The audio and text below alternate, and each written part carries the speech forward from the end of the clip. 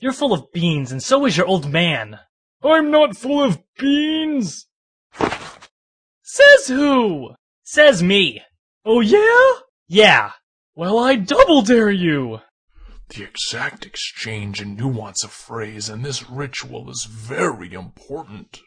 There's no way your tongue will stick to anything metal just because it's cold out. You're just saying that because you know it's true. Yeah, right. I double dog dare you! Now it was serious. A double dog dare. What else was left but the triple dare you? And finally, the coup de grace of all dares, the sinister triple dog dare. Forget it. It's stupid. I triple dog dare you! I wonder if that old man really was filled with beans. I love beans. What? I triple dog dare you! Alright, fine. How did they get me to do this? That's what I get for fantasizing about beans again. Hey, if that. Huh, I told you! Alright.